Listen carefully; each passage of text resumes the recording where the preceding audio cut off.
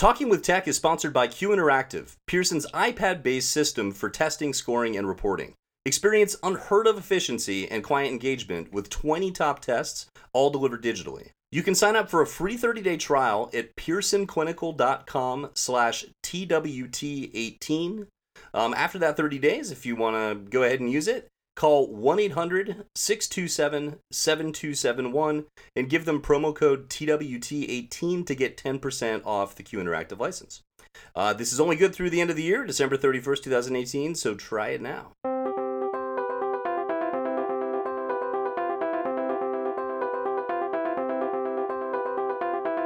Welcome back once again to Talking with Tech. My name is Luke Stuber, joined as usually by Mr. Chris Begay. How are you?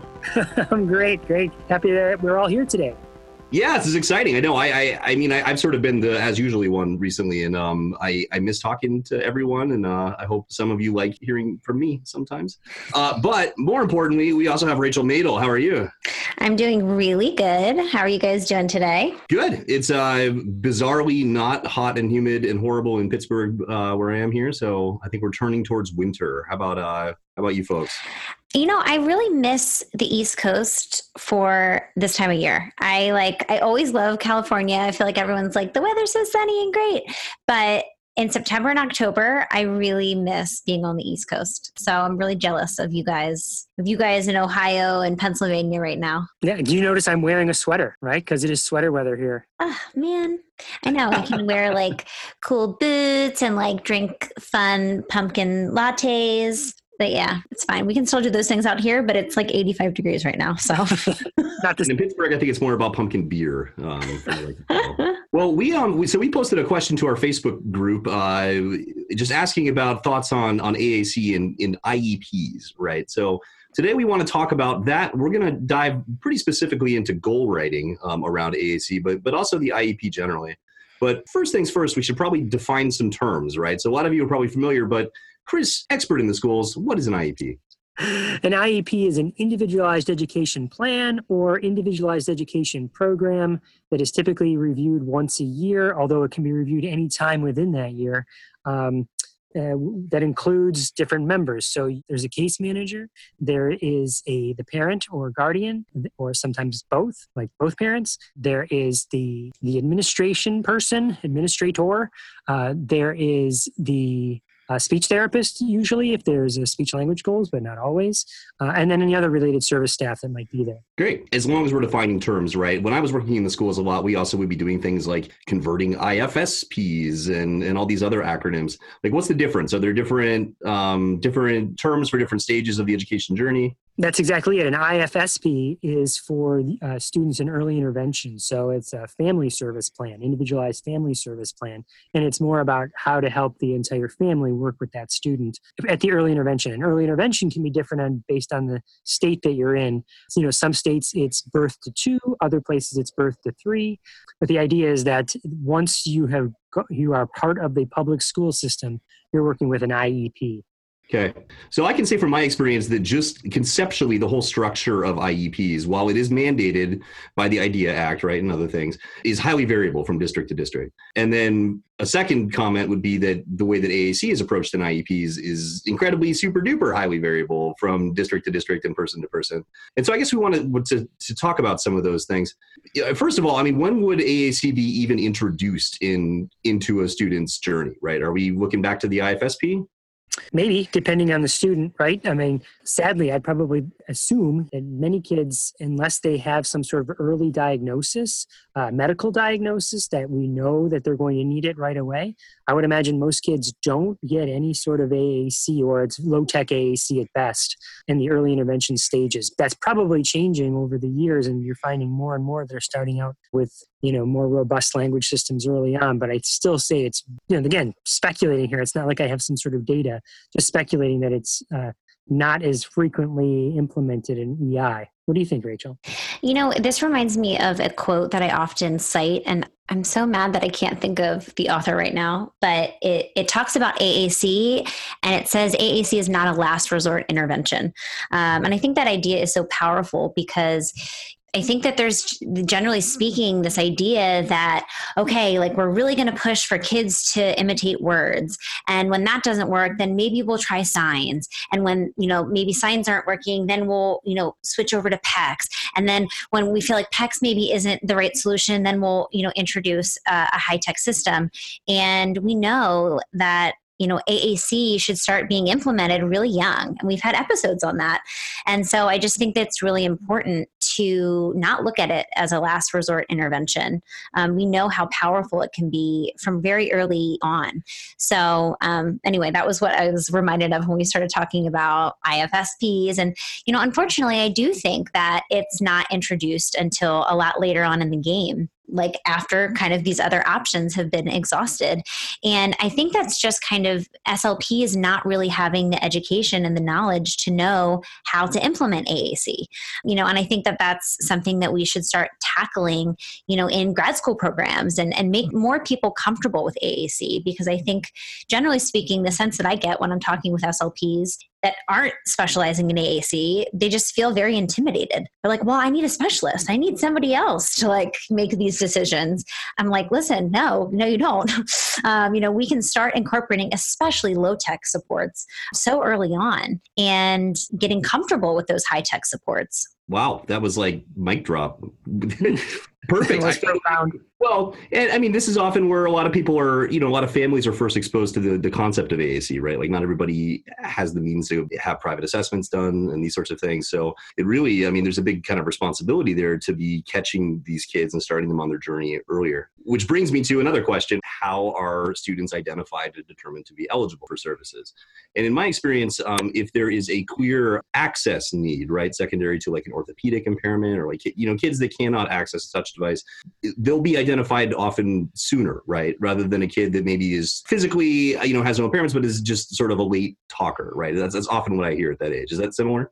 Well, Lucas, I want to clarify what your question is here, because when you say eligible, I think that steers the conversation in two different directions. Do you mean how is someone found eligible as a student with a disability that has a right to get services in the first place? Or do you mean eligible to have an augmentative communication device? Meaning they've already been found eligible as a student with a disability, but they get a communication device. What did you mean by that? So I guess I've always thought of eligibility as just being the blanket, can you receive services, with then AAC being specified as like a necessary support. I hadn't thought of that in two different ways before, but that's a good point. We should make that clear. So what I was thinking of was, in that case where you have the 4-year-old, the 5-year-old in preschool who isn't developing language at the typical rate, or maybe does not have language. I have heard people say to me, it is difficult to find those children eligible for services in the absence of any other sort of category. Chris is giving, this is a great look. If you can see right now, he's sort of like, people say that. Hey, yeah, I'm just reporting from the field. A way a student would be found eligible for the student with a disability is that you would do some sort of assessment, and then a team would get together, an eligibility team, that also includes the parents, and it's very similar to an IEP team. Usually it's the same members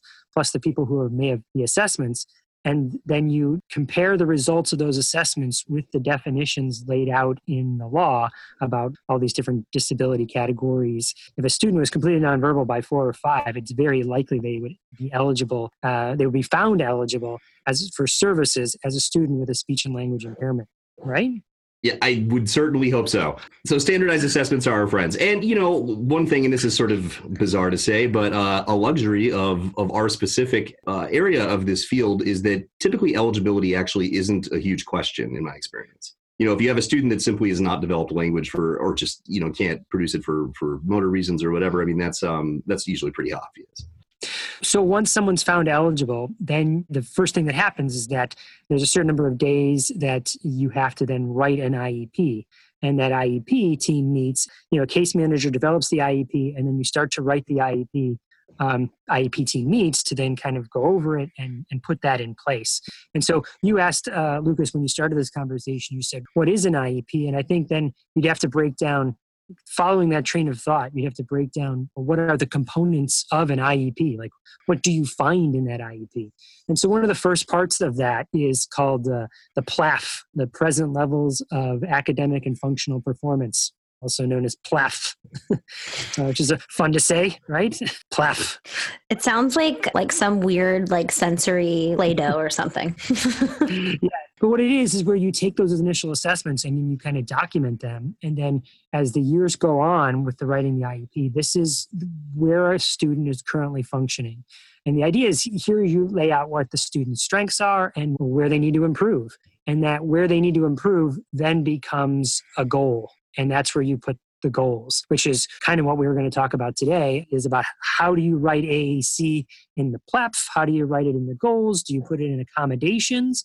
Just to kind of round that all out, accommodations are another part of the IEP, accommodations and modifications, where you list what does the student absolutely need to have to guarantee a free, appropriate public education. They have to have this or we're going to be not denying them free, appropriate public education, known as FAPE. And so those are often items or different actions you need to take to ensure that the kids get what they need. And I guess the last part, I mean, there's lots of other parts, but last parts that might be relevant for this discussion is the idea of services, that often speech language services are written on a page, and that's where you get like 60 minutes a week or whatever it is. Well, you just sparked something in my head that I always wonder about and would love to talk to you guys about as far as the services page, because, we know these kids, they will get speech and language services, right? If they're qualifying for AAC or, AAC is in the discussion, then we know that there is a speech and language delay at the very least. So that's assumed, but how do we incorporate the training piece? So I'm often talking to my families about getting some type of AAC consulting written in the IEP. And so I'm from Pennsylvania, and I was doing a lot of stuff in the schools in Pennsylvania. And then I moved to California, and I feel like things are so different here. And I'm also in private practice in California. So it's very hard, kind of just coming into some IEP meetings and not really having my hand in the schools, but kind of. So it's just things are very different. Is that something that every person in every state can advocate for, is having AAC consulting in the IEP? It's an interesting question, right? And it's one that's specifically relevant to AAC in so much as we have a lot of research that shows that one of the biggest predictors of adoption of AAC, right, is training of the family and the caregivers and the rest of the circle of support.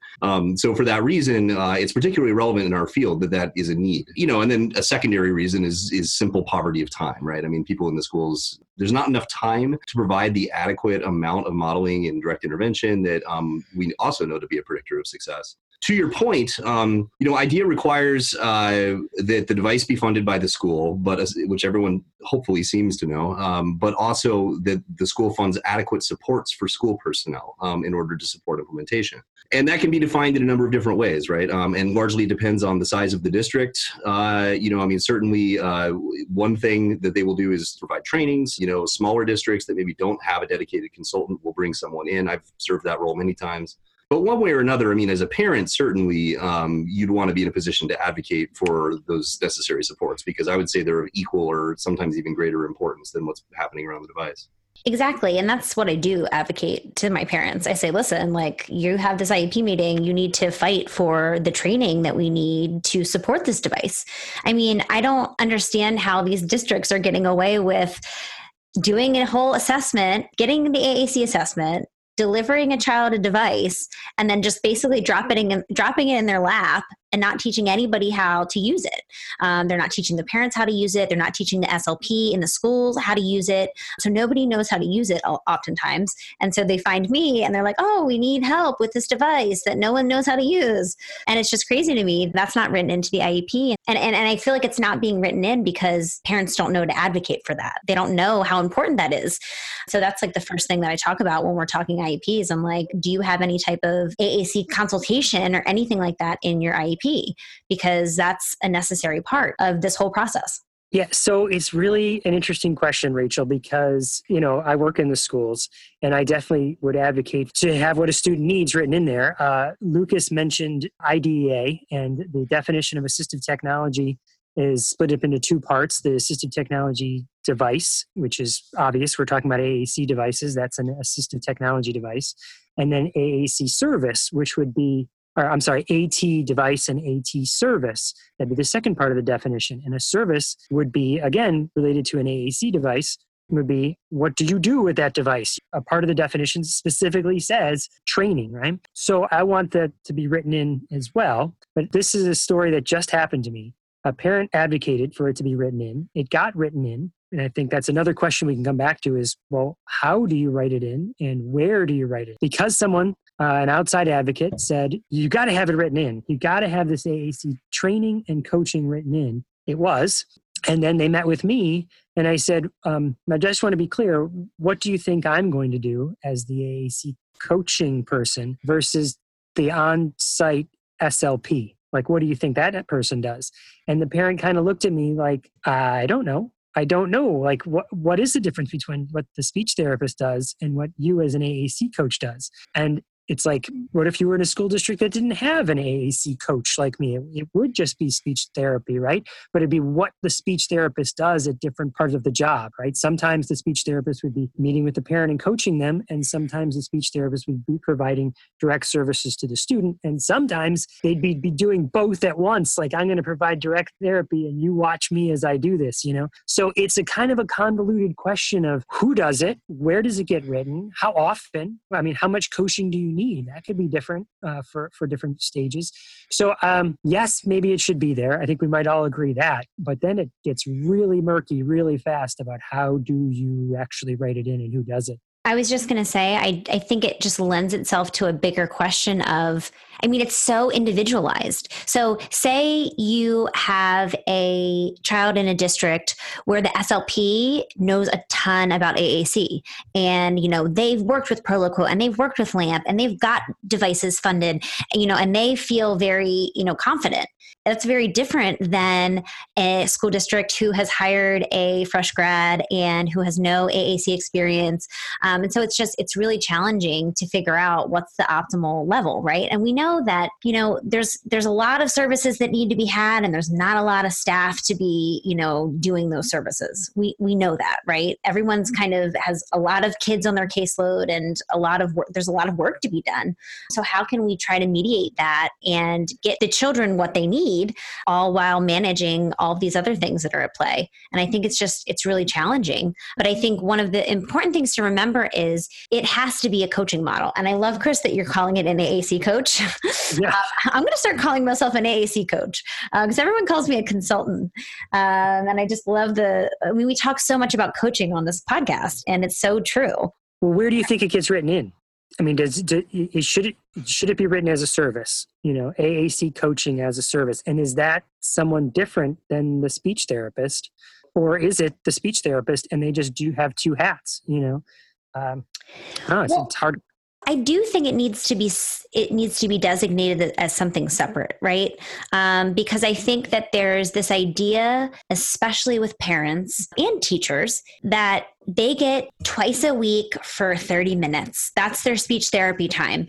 So if you spend one of the 30 minutes just sitting and talking to the teacher, while I think that's totally fine and acceptable, because I think that's the way that we should be providing our direct service is training the circle of support around a child, regardless if they're using AAC.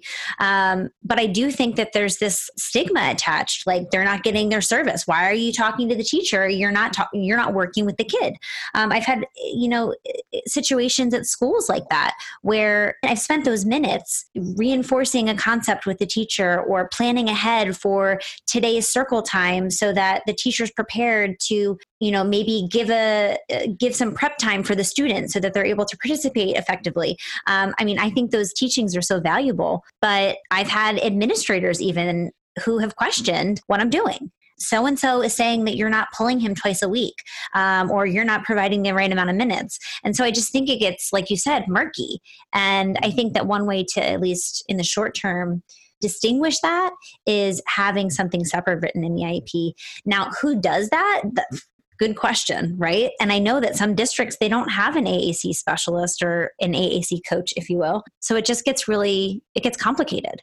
Well, if I could jump in a little bit on this, so there are actually some structures built into the IEP that are helpful in this regard. So one of them is the distinction in service time made between direct service and related services, right? A direct service line could have time that is literally intervention performed by the SLP, whereas a related service time, which I have always indicated as augmentative communication consultant, or we could say coach, is totally fine. That would be the line item that would be dedicated towards training teachers and staff, those sorts of things that are not one-on-one contact with the student. Whether both roles are performed by the same person is totally fine, but I always advocate for parents and educators to have both of those, because what that does is that gets you more time no matter what, right? There's more supports in terms of time, maybe more supports in terms of personnel. And then there's another section that's the supplementary aids and services, right? Which that's where I would like to see an AAC device specified, right? But when I say specify, there are some do's and don'ts about that. And so just very briefly, I would say do not specify a specific system or app, anything like that would be locking you in program for a whole host of reasons, not least of which being that it might not be the right fit. Do specify other accessories and things that might be necessary, such as a key guard or switches or eye gaze access, anything else that's going to be required to make that device useful. I've seen situations where speech generating devices can't go home at night, right? So this is one place where you could advocate that this is a speech generating device that is available to travel, or the opposite, where maybe the family will be supplying the device and you can encode that there, saying that the school is also to use the one that is being used at home, because I've seen it happen where that one comes from home. There's a different SGD that's in the classroom, and then this students learning two different systems. I think that's an awesome, do and do not list. A question maybe to tease out a little bit is, if you're going to list it on supplemental aids and services, or wherever you list it as AAC coaching or consulting or whatever the separate is, how do you determine how much time that should be? And who are you providing it to? And is that different amounts of time for different people? Meaning, is the teacher get a certain amount of time, or a parent gets this different block of time versus assistants that get a different block of time? Or are they all the same? And how much? That is a question. There's some people that it might require 5 hours of training, and as others might require 20 hours of, and again, I'm using training, I mean coaching, 5 hours of coaching, and others 20 hours of coaching. And like you said, Rachel, depending on their prior experience, it might be like they don't really need training. This kid, luckily enough, is in a classroom that these people have been through it for the last 3 years. They know what they're doing. You know what I mean? They don't need training. Exactly. And it's the one thing we're not looking at the child for that answer, right? It's about the circle of support. And so it's so hard, especially because with high turnover in school districts, it can change. So you could have that sweet setup where your teacher's awesome, teacher knows AAC, SLP is awesome, she knows AAC too. And then all of a sudden next year, teacher and SLP are gone, and we're maybe we didn't need as much training for that, in that IEP. And now it's like we're starting from ground zero. So it's a challenge to try to figure out how to specify it all and what's the optimal amount. Oh, I'll throw one more wrench in there, Rachel. How about that you provided it? I was the AAC coach, and I provided the 60 minutes of training that was necessary, and then a person leaves, because... Yeah. Wait a second, I did the training. It's right here. It's the date I did it, but now the person left. And so it's really hard. Lucas, you used the perfect word. It's really hard to encode this into an IEP. There has to be some level of professionalism that says, look, I know that person left. And as soon as that person left, they got to call me back and say, hey, that person left, because how would I know necessarily that a person has left? I've seen execution be widely variable, right? Because I've seen numbers all over the board depending on the district. Is there a rule of thumb out there that governs this? No, but I like maybe an idea that you could have a monthly touch base or a weekly training of some sort, or weekly coaching. But that is significant numbers based on how many kids there are out there that would need that, In another respect, in the school districts, we have what we call instructional facilitators for technology. They're not related to AAC or special ed at all. They just are people that are in the schools that help teachers implement technology, right? And there's never a kid needs 30 minutes with the technology resource teacher or the instructional facilitator for technology so they can learn their keyboarding skills. It's part of the case manager just needs to own it and learn it, So I could kind of see that sort of model as well, is that maybe it's not written in so much as that it's just something that is completely supported by the school district. But that's dangerous, because what if it's not, And that was kind of leading into my thought. It feels like we need to think bigger scale, right? We're kind of thinking like, okay, Johnny's in classroom A and we need to teach his teacher and his aides how to use his AAC.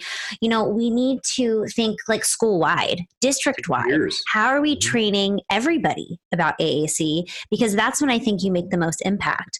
I don't think that's necessarily the reality in a lot of the school districts. But I think that, on this podcast, we talk about the ideals and what we hope for and what we see the future of AAC becoming. I see it as a place where we're teaching everybody. Because everybody can make an impact with a child who is using an AAC device.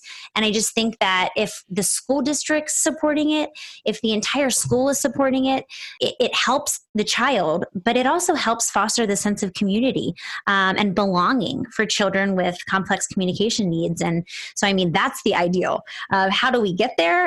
That's a little bit harder, but that's my hope, is that we can figure out ways to make it larger scale. Yes, it's a culture, right? You're building a culture and you're building a mindset. And that can happen one student at a time, but it's so much better when it's everybody, right? Yeah. And that's why I loved the specific language approach with Eric Enger, because I feel like that is something that really benefited his district, was, kind of taking an approach like, one size fits most. And I think that that's the huge benefit in that, is that everybody is starting to be exposed to and learn about AAC. And so I think that episode, if you haven't listened to that episode, you have to go back and listen to it. It's really changed a lot for me, and recommended it to a lot of SLPs and other AAC specialists. And it's a really interesting concept. And I'm so excited, Chris, that you had him on. It was such a that one's still controversial for me. But it's a good one. First of all, I just want to say I totally agree with everything you're saying. To me, that highlights the need to go ahead and put a time on that line of the related services, no matter what, because you can go out and do it with the peers or whatever. Just make sure that you don't sort of shortchange yourself in terms of the time that you're able to spend with the student by not putting enough in at the beginning, right? But we did say we'd talk about goals, right? So just briefly looking at the legal piece of it, right? So the AAC was encoded into the IDEA Act in 2004. So it wasn't going all the way back to the original one. But the educational accommodations around AAC that are encoded there are not just around educational outcomes. They're also around social interaction, language and cognitive development, and participation in what they call activities of daily living, which is basically all the fun stuff. So I just want to sort of open up by saying that goals don't always need to be strictly around academic performance, right? They can be around a whole host of other things. But they're required to cover what is to be learned in a 12-month period. They have to accurately and objectively represent the present levels of the students and the growth trajectory, and then be stated in measurable terms, which we'll get to, right? So there's a lot of schema out there. Like I was always taught SMART goals, which was specific, measurable, actionable, relevant, and timely, right? But there's some specific to our field. I don't know. How do you go through the process of evaluating the quality of a goal? Oh boy, this is a big can of worms, because goals are so, it's so difficult to see a goal that is so specifically measured. And let me give you a quick story here, because I think this helps to illustrate it, and it may be a strategy that people can use. A few years ago, I had the idea that maybe we could help people write their goals, and better yet, collect data on their goals by using Google Forms, right? And so at 2 schools, I got to sort of chair committees where I got a couple volunteers of teachers together, not specific to AAC, just we're going to collect data using Google Forms. In order to collect data using Google Forms, we got to put the goals into the Google form. And as they were doing this, and then trying to come up with how they were going to measure the goals using the Google Forms, what came out with every single teacher at both schools was, yeah, my goals are really hard to measure. I'm trying to measure all these different aspects all at once, as opposed to trying to whittle it down and being very specific about one specific aspect that I'm trying to measure. And that, I think, is kind of a global thing I see across the scale, is that we're measuring all sorts of different stuff within goals rather than just one thing. So my tip, my strategy is try and see if you can take your goal that you're writing and put it into a Google form and see if you can come up with a way to measure it using the Google form. Because if you can do that, then you've written a very measurable goal. Interesting. I haven't ever tried that. What provokes me to thinking about it? You got to plug something in. So I'm trying to think of some of the goals that I've seen that are great and some of the goals that I've seen that are challenging. And of course, I'm thinking of all the fun, challenging ones off, first. That's always where my mind goes. But one goal that I saw a lot in the schools, for example, was student will express their wants and needs using an AAC device in 4 out of 5 observed opportunities. Like, what's wrong with that goal? I know something that's wrong with it. Okay. We use language for so many other things beyond just requesting our wants and needs, which we talk a lot about on this podcast. But, we use language for so many different reasons. And I think that that's the number one thing I see with goals is kids, or with AAC in general, is that kids get stuck with requesting. They get stuck just asking for the things that they want or they need. And I think that's where we kind of stop. It's like, well, they got their basic needs met. Like, they're good. No, they're not good. They need to see language models of all types of different things, like commenting and asking questions and protesting and, all of these things. So I think that that's something that I always am sure to write into all of my goals. It might include requesting, but it never ends with just requesting. I think it's really important to expand, especially for, clinicians who might not know a lot about AAC, making sure that we include those in the goals. And I do a lot of work working in collaboration with school SLPs for the kids that I see privately. And I think that everyone, for the most part, has a really genuine interest to learn and to expand their knowledge base about AAC. It's usually the thing I start recommending right off the bat is like, okay, he's good at requesting on that device, but like, how can we create opportunities for him to use language for a variety of different reasons? Yeah, absolutely. What else is wrong? What else is wrong? Good. Well, something else I think that happens quite frequently is when an AAC device is implemented, the speech therapist or the team in general immediately throws out everything they know about language. It's just language therapy. It's the same as language therapy. I mean, it's not the same exactly because you have all those different competencies that we've talked about in the past, and that we did an exceptional ed course on it. If you want to go back and participate in that course, we did one on kind of the modern era of all the different competencies, the AAC competencies. So it's a little bit different, but really the therapy you're doing, the language goals that you are writing are language goals. Think of them in that regard. And so that leads me to another question is, do you need to put the AAC device in the goal at all? I really don't like to, because just like Rachel was just saying, I mean, we communicate not only all these different manners, but also across all these different modalities. And why would we not honor a student verbalizing a request or making a gesture request or these different things? I mean, we don't want to limit their means of communication. And we also don't want to create a negative sense around the AAC, right, when we're starting out, right? Like, no, use your talker. We knew what you said, but use your talker. I agree. I don't think we should be, having kids say something verbally and then like having them go say it again on the device. Can you imagine how frustrating that would be if you like kept saying things in different ways and people were like, no, but say it in this way. But I feel that way with paperwork sometimes. Yeah, exactly. But what I was going to say is, just to play devil's advocate, I feel like, what about the kid whose device is sitting in their backpack all day long? Having a goal that specifically says we'll use their speech generating device, I think is important, right? So, I mean, I can't tell you how many times I've walked into schools and been like, where's the device? But and they're like, it's dead in their backpack.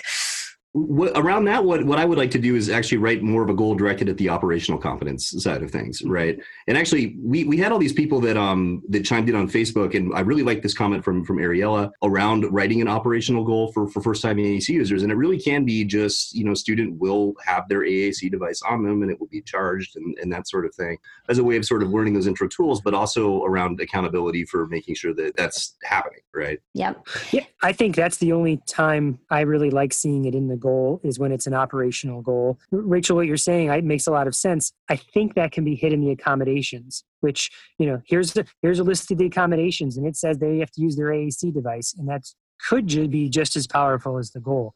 The thing that always comes to mind when I think about putting the AAC device in the goal is that that's not how we write it for a writing goal or for an artic goal. You don't say, using your articulators, you'll make the R sound, right? You just will make a R sound, And so I think, why would you throw in the modality in the goal as well?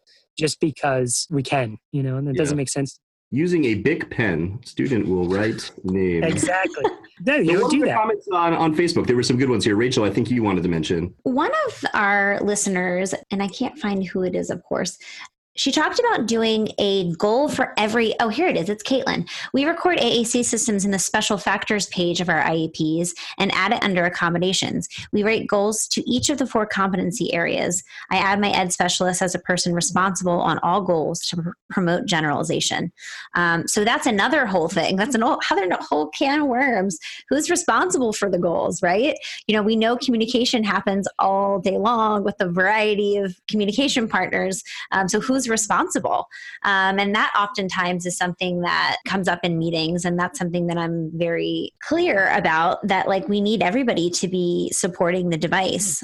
And I like the idea of thinking about those 4 competencies and how can we incorporate those when we're thinking kind of big picture for a child. Right. I like using those. Basically, what they're saying is use that as a rubric to help you develop the goals. Is think of those competencies and make sure you're considering each one of those when you're writing the goals. Yep, it makes a lot of sense.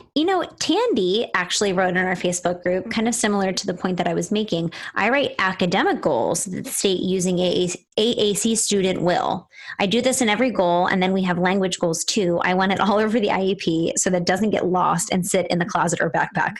I think that when you're thinking about teachers and SLPs, all these professionals working in the schools, and I remember when I was that professional working in the schools, you have a stack of 40 IEPs or 50 IEPs. You're just like going through and you're like, okay, what are the services? What are the goals?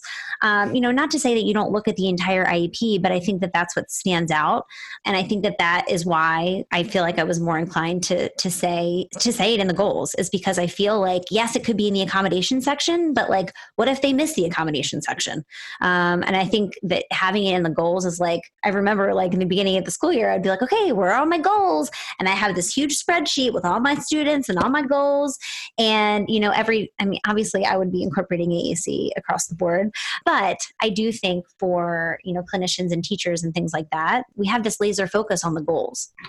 Can I just say this one warmed my heart because I was Tandy's SLP as a grad student, and here she's commenting about this. So I have seen Tandy's goals, and she does indeed embed AAC in every part of the document. So thank you. Rachel, to your point, maybe it's not an either or. Maybe it's not put it in the accommodations, put it in the goals. Maybe it's a both. Maybe you do want it in both. Yeah, maybe. I honestly, to Tandy's point, let's put it everywhere. I feel like, if that increases our odds that like people are going to be like, oh, AAC, let's use this thing. Great. I'm on board. Now, there was one little conversation that caught my eye in that thread about specifying parent training in the IEP, because one of the responses I thought was interesting that they were afraid to do that because of the parents that couldn't or wouldn't attend. And what would that mean? I don't know. I don't know how I feel about that. Still put it in, right? Yeah. Still put it in. If they can't make it, they can't make it. But you put it in and you try. Right. Part of my worry there is if you specify that and you've sort of made an argument to administration or whatever about the time included, perhaps it would have been better just to specify training or supports generally so that you could reallocate that time to staff. Maybe that would happen in reality anyway. I'm not really sure, but it's an interesting point. To another point, Lucas, that you made earlier that's kind of lingering in my brain here is you said, a do not do is write the specific device in the IEP, which is cool. That's how we do it, and I agree. But here's the question around that is, what if a kid needs a specific device? Kid has been using a device for 3 or 4 years. They're more fluent on this device than anything else. And as an accommodation, what we've written is augmentative communication system. Do you know what I mean? And now they moved from LA to Philadelphia, and the Philadelphia people are like, what do they use? What system is it? Like, what? No, yeah, we don't use that system here. We want to use something else. Is there some sort of protection you get if you actually write in, maybe not the brand name, but describe it so explicitly that it couldn't be anything else? Picture uses a system that has a grid that's 8 by 10 using symbols that relate to core vocabulary that, I don't know, Yeah, or that retains a grid format consistent with his learned motor plan or something like that. I think there's probably ways to do that. One way that I've done that in the past is simply to write like a device as, as mutually agreed to by school and home or something, something, just so it's like it can be sort of a broader conversation that's hinted to there. But you raise a very good point, and I have seen that happen. Yeah, I would hate for it to be super general, is what I'm saying. And is that something where writing the specific device in the present level summary would be at least, helpful if they're moving school districts or states or something like that? So at least it's like, oh, I see lamp in here. It doesn't write it in the, obviously I know it's not good to write it in the goals and things like that, because then we're locked into a specific system that may or may not be the same, or we want to change it. But at least just providing a present level summary as to like, they are using the system, or maybe not even, you could use this specific system, but also you could also just talk about, like you were saying, specific grid size with icon based symbols and things like that. So there's lots of different places that you might be able to put something like that in. Yeah. I keep coming back to this idea of just putting that adequately addresses the access and learned, needs of this child or whatever. But even that is sort of amorphic, right? Because who determines that? Is that implying there's another assessment or something along those lines? I think a lot of that comes back to, advocacy. But as we all know, there's so many hours in the day, right? And for, parents and educators both are so put upon, it can be easy to lose track of things. So I keep it simple, I guess. But in that situation where there is such a specific need, you might be able to sway my mind away from my don't. Well, something to consider, Rachel, about putting it in the present level of academic performance is that maybe if it's written no matter where it's written in, then you're tied to it. It doesn't matter where you wrote it. I've heard that argued both ways from different advocates and different lawyers saying, yeah, you wrote it in. It doesn't matter whether it was in the accommodations or the goal or the present level. And so now you've stated that's what the kid is using. But we put it in the present level saying that's not what they need. What we need is the accommodations. And the lawyers come back and say, it's in the IEP. Everything in the IEP is what the student needs. I'm not a lawyer, so I can't say, but we have been shy. I have been shying away from putting it anywhere and being more descriptive about what the student needs as opposed to explicitly stating the app. Yeah, if there's a situation where that could cause some sort of legal implication, I think that makes a lot of sense. Having been on the receiving end of a lot of transfer paperwork and those sorts of things, I always appreciate some specificity when I'm doing lesson planning. But we have raised at least as many questions as we've answered in this conversation, I would say. But that's good news because it shows how important this conversation is, and we would like to pick it up. So we will definitely do a round 2 of this, addressing more around the IEP and around goals. We would love to hear from you around what questions you might have from this or in general. You can track us out on Facebook, Talking with Tech. If you search for us there, you can find us. You can also go to talkingwithtech.net to find our fancy new website, which is all coming together and very spiffy. Thanks so much to the team at XEd and also to Luke Padgett, our fantastic producer, for pulling this all together. And meanwhile, I think there's like a review thing you can do, right? There is. You guys, we're trying to get to 100 reviews by the end of the year. And I'm trying to find right now how many we have currently. The last time I checked, we had 50, and I'm hoping that we have more because I'm determined, you guys. I'm determined to get to at least 100. And that all starts with you guys. So if you could just go on, take a few moments after this podcast ends and tell us what you think. You can just click on rating and reviews. Give us however many stars you'd like.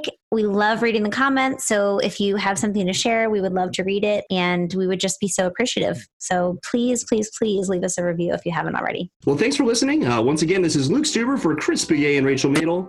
This has been Talking with Tech. We'll talk to you all next week.